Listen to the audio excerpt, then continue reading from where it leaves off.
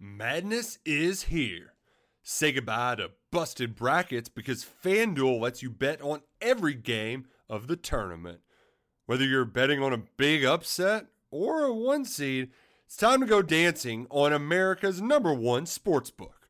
Right now, new customers get $200 in bonus bets if your first $5 bet wins on FanDuel.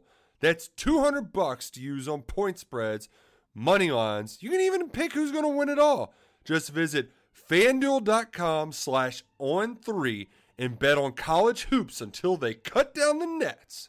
Must be 21 and older and present in select states. First online real money wager only. $10 first deposit required. Bonus issued as non-withdrawable bonus. Bets that expire 7 days after receipt. See terms at sportsbook.fanduel.com. FanDuel is offering online sports wagering in Kansas under an agreement with Kansas Star Casino, LLC. Gambling problem? Call 1-800-GAMBLER or visit fanduel.com/RG in Colorado, Iowa, Michigan, New Jersey, Ohio, Pennsylvania, Illinois, Kentucky, Tennessee, Virginia, and Vermont. Call 1-800-NEXT-STEP or text NEXT-STEP to 53342 in Arizona, 1-888-789-7777 or visit ccpg.org/chat. In Connecticut, 1-800-9-WITH-IT. In Indiana, 1-800-522-4700 or visit ksgamblinghelp.com. In Kansas, 1-877-770-STOP in Louisiana. Visit mdgamblinghelp.org in Maryland. Visit 1-800-gambler.net in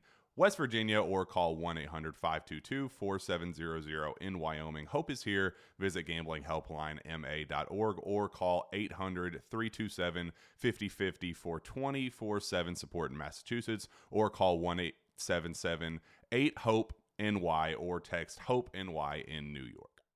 What's up, everybody? Welcome into the Horseshoe for a rapid reaction presented by Buyers Auto in the immediate aftermath of Ohio State just 23, Michigan 45. Tim made the 40-year bet, Andy Backstrom. Again, rapid reaction, Buyers Auto. Fellas, let's just get into it. A humbling day for the Ohio State football program, for the 106,787 that were in attendance today. For Ryan Day, for CJ Stroud, for Jim Knowles. As Michigan comes in here, looks like it's not really on the same level as Ohio State in the first half, and then takes complete control of the game in the second half and steamrolls Ohio State on its way to the Big Ten championship game. Tim, opening thoughts after Michigan 45, Ohio State 23. Michigan threw at least 4 haymakers, possibly 6, that just changed this game, that at first kept Michigan in the game. And by that, I'm calling haymakers. I don't mean intentional haymakers, but they turned into it by some sloppy defensive play. And in the second half, to me, it was exactly the same version as last year. They just took control of the game, started running the ball a little bit. But J.J. McCarthy, wow, have a day, man. That guy had a tremendous game. He's missing his #1 running back.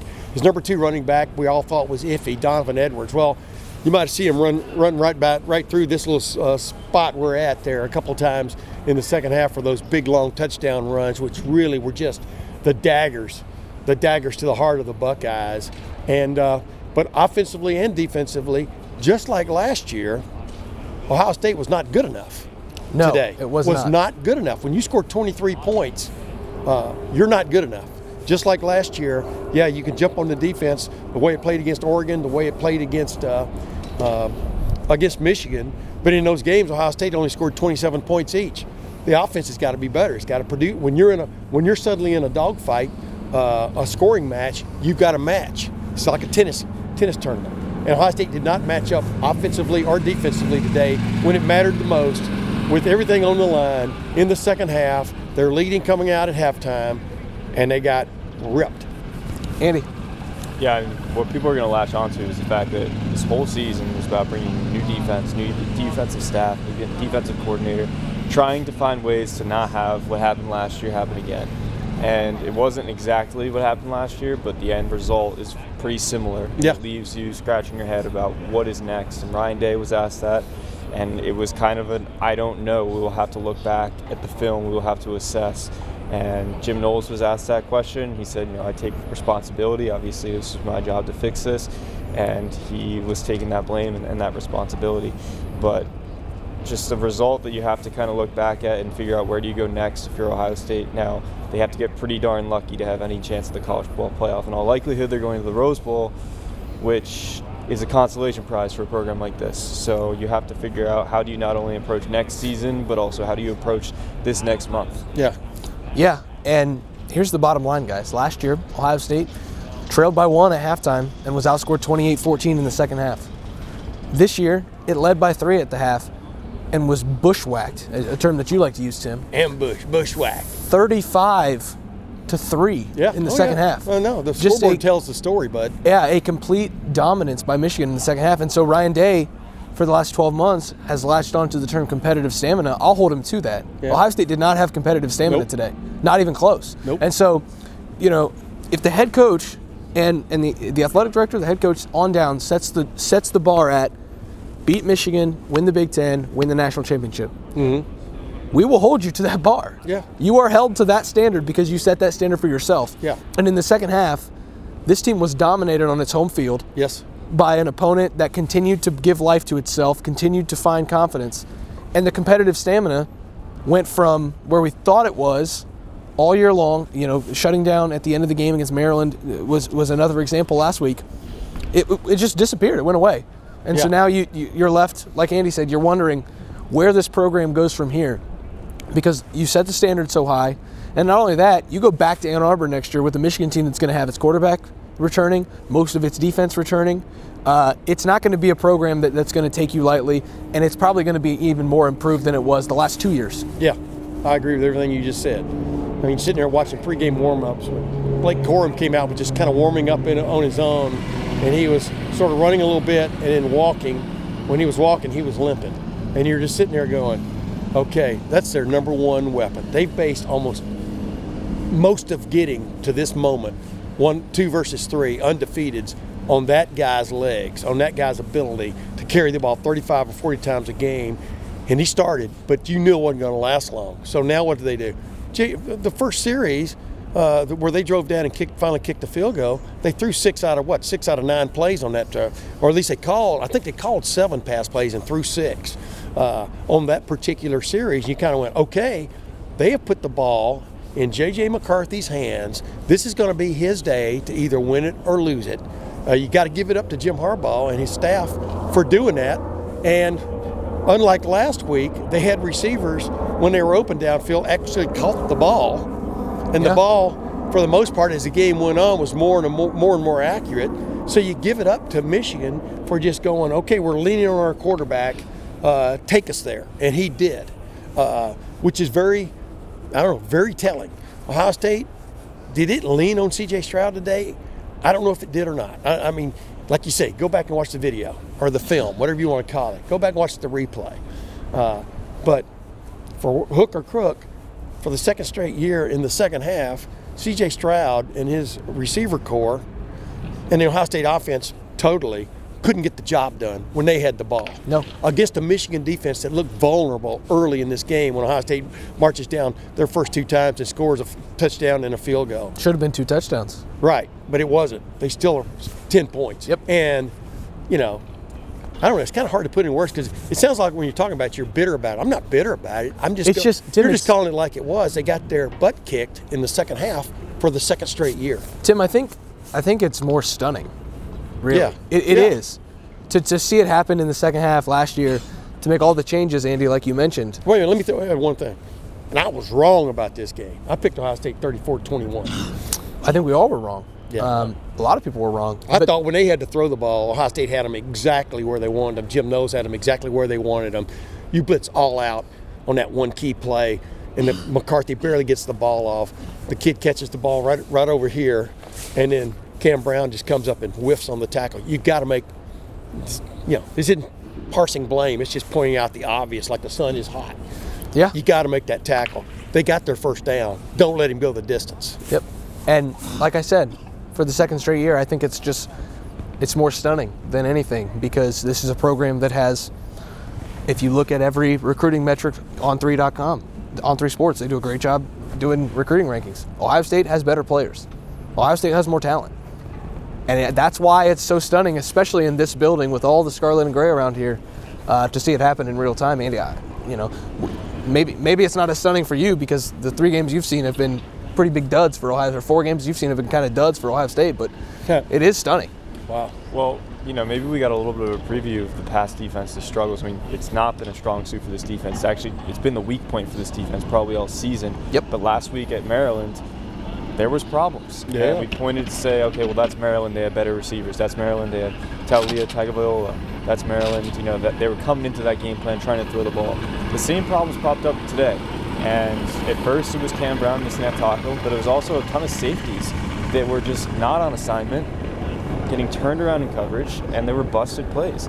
And yes, J.J. McCarthy made the throws he needed to make, but he also had huge windows to make a lot of those throws. Yeah. And it just makes you think, like, with that defense, with so much effort put towards that defense, what is next there? And you would think at the recruiting rankings, like, they are recruiting better there, but you can't lose that either, because in a game like this, you can lose recruiting battles. Well, we've talked about this before, even with you, Andy. You're going to play a team like Ohio State, and you're Michigan, and you're down a man. You're down a very important man. Let it all hang out. There's 2 ways to go about it. They probably weren't going to line up and just run, and beat Ohio State today. I mean, I thought that was pretty obvious from the start. So let it all hang out. What do you have to lose? I mean, from the standpoint, you have to lose the game, but you have nothing to lose in terms of giving it your best shot. And what we've talked about before is big-time teams, the way you beat them, where there are fewer defenders, is throwing the ball. And Ohio State has got to get that figured out. If you're going to blitz, if you're going to bring 6, somebody better get home.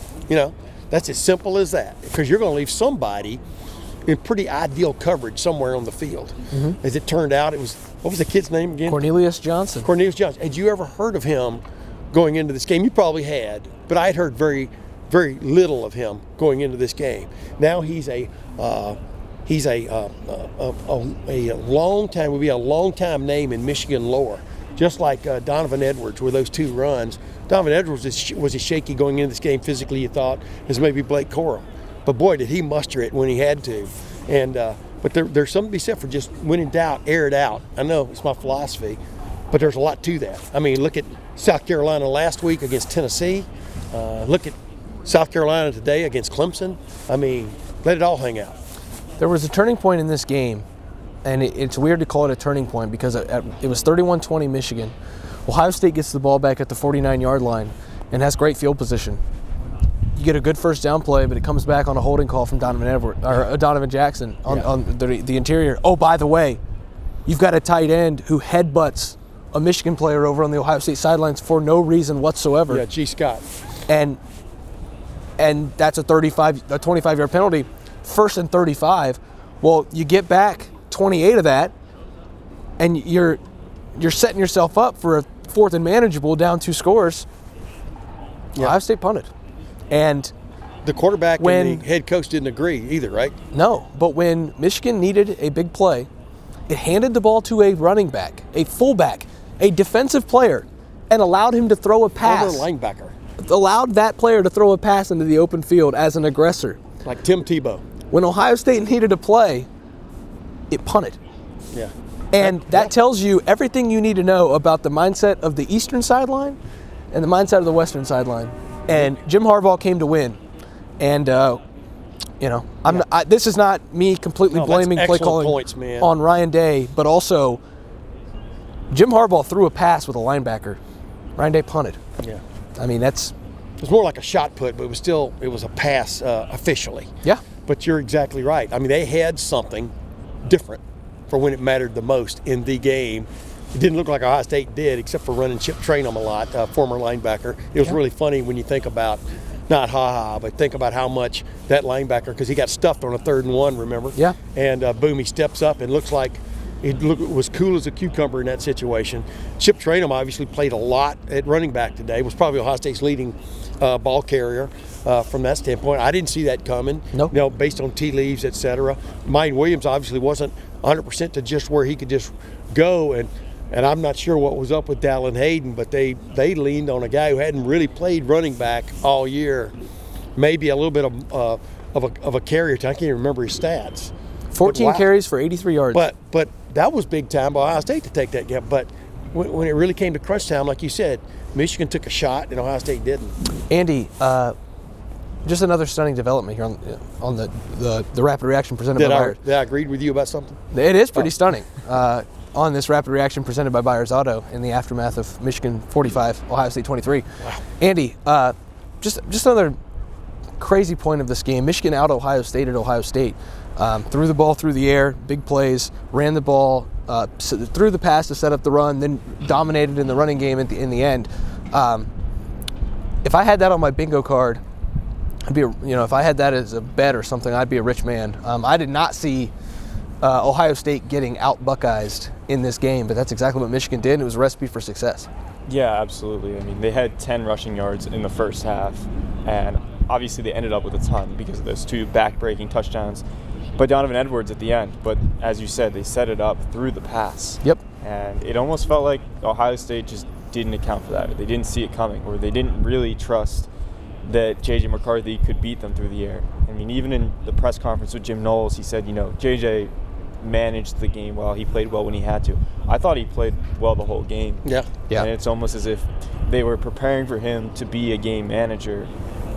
I mean, they talked about not investigating into what was going on with Blake Corum, and I think that's fine. I'm not going to, be critical of that. But at the same time, maybe there was too much preparation going into this run game at the beginning, coming out in terms of that game plan. And it just showed up that they weren't prepared at all for these receivers. There was just miscommunication, lack of, just not being on your assignment, quite frankly, for those safeties. The other thing I'll point out is that, the other turning point was when Cade Stover had a chance to make it a 3-point game, or a 4-point game, depending if they went for 2 or not, and could not come down with a catch in the back corner of the end zone. He had a couple times today where he could have been the hero. Yeah. Mm-hmm. He had a seam right down this part of the field, tried to have a one-handed catch, just couldn't come down with it. A little bit long. Yeah, I mean, it was not an easy catch by any means, but you talk about this kind of game and making plays. Those were 2 plays that could have definitely altered the course of this game. As I've said many times, I said it to Ivan Maisel from On3.com a while ago, the Michigan game, it always comes down to making plays, because these teams, whether you want to admit it or not, whether you look at recruiting rankings or not, Michigan won the Big Ten last year. Michigan was 11-0 going into this game. These 2 teams were more evenly matched than maybe we even gave them credit for from the standpoint of man on man. Yep. But Michigan made plays when it had to. Michigan was gutsy enough to go for a couple of plays when it had to. And J.J. McCarthy established himself big time. And that keeper on 3rd and goal here from the 3-yard line, where he went around left end and cut it up for the touchdown, that was his big a play. He just had a feel for this game today that's undeniable. Where does Ohio State go from here? I'm not going to officially ask each of you that question on the spot. I think we've Sounds like you just did. kind of started to dive into that already. We're going to have full coverage of that at LettermanRow.com. Where does Ohio State go from here? That is a hell of a question. Now an even heavier question to try to answer, fellas, because, again, when you set the standard this high and you only get here, you can talk about the Rose Bowl still means something. If Ohio State gets to the Rose Bowl, Ryan Day's already said that's not good enough. And so we're going to try to dissect everything from this game. Tim May, the 40-year vet, Andy Baxter. By the way, real quick, think about the Rose Bowl. Depending on how things break over in the next week, could be Ohio State versus USC, the team that's coming to the Big Ten. It'd probably be Caleb Williams, but who's the quarterback going to be for Ohio State? We haven't even touched on that yet, because it's C.J. Stroud. It doesn't sound like C.J. Stroud, just the way his body demeanor, just the way he kind of answered the question today, clearly this was his last game in Ohio Stadium, you got to figure. But was this his last game as an Ohio State quarterback if they don't make the college football playoff? You kind of got a hint that maybe it was. Yes. So, I'm not sure if Ohio State's interested in going back to the Rose Bowl back-to-back years. We'll see where that goes. They're still going to be a top 10 team in the nation, maybe even top 8 when the dust totally settles. But it's going to take a lot of people a long time to get this taste out of their mouths, including the people that make those decisions. So I'll ask it one more time. Where does Ohio State go from here? You should go to LettermanRow.com and read all about it. Again, Tim May, the 40-year vet, Andy Backstrom. I'm Spencer Holbrook. Thanks for watching Rapid Reaction in the immediate aftermath of number 3 Michigan 45, number 2 Ohio State 23. Thanks for watching. Thanks for listening. We will see you back in the Horseshoe on Monday for further autopsy on what happened in this building on Saturday afternoon. Thanks for watching. Madness is here. Say goodbye to busted brackets because FanDuel lets you bet on every game of the tournament.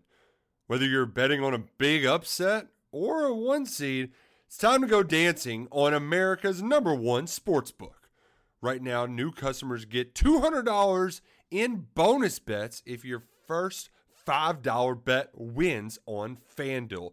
That's $200 to use on point spreads, money lines. You can even pick who's going to win it all. Just visit FanDuel.com/on3 and bet on college hoops until they cut down the nets. Must be 21 and older and present in select states. First online real money wager only. $10 first deposit required. Bonus issued as non-withdrawable bonus. Bets that expire 7 days after receipt. See terms at sportsbook.fanduel.com. FanDuel is offering online sports wagering in Kansas under an agreement with Kansas Star Casino LLC. Gambling problem? Call 1-800-GAMBLER or visit fanduel.com/RG. In Colorado, Iowa, Michigan, New Jersey, Ohio, Pennsylvania, Illinois, Kentucky, Tennessee, Virginia, and Vermont. Call 1-800-NEXT-STEP or text NEXT-STEP to 53342. In Arizona, 1-888-789-7777 or visit ccpg.org/chat. In Connecticut, 1-800-9-WITH-IT. In Indiana, 1-800-522-4700 or visit ksgamblinghelp.com. In Kansas, 1-877-770-STOP. In Louisiana, visit mdgamblinghelp.org. In Maryland, visit 1-800-gambler.net. In West Virginia, or call 1-800-522-4700. In Wyoming, hope is here. Visit gamblinghelplinema.org or call 800-327-5050 for 24/7 support in Massachusetts, or call 1-877-8-HOPE NY or text HOPE NY in New York.